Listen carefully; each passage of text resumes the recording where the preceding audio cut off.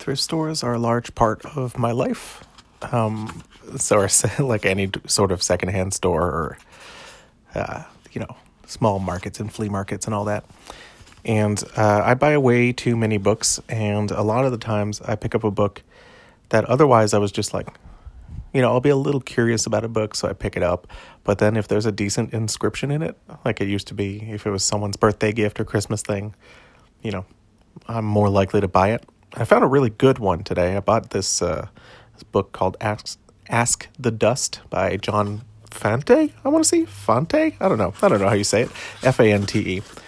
And in it has this beautiful dedication. Okay, dated June 10th, 1994. It says, "Happy birthday, Marg. Finally, you'll get to read John Fante. I hope you enjoy as much as I have and do. As for our friendship, all I have to say is may you never have to threaten me with that fucking Dylan song again. The nerve. Love, your friend, Ray." I really want to know what that Dylan song is.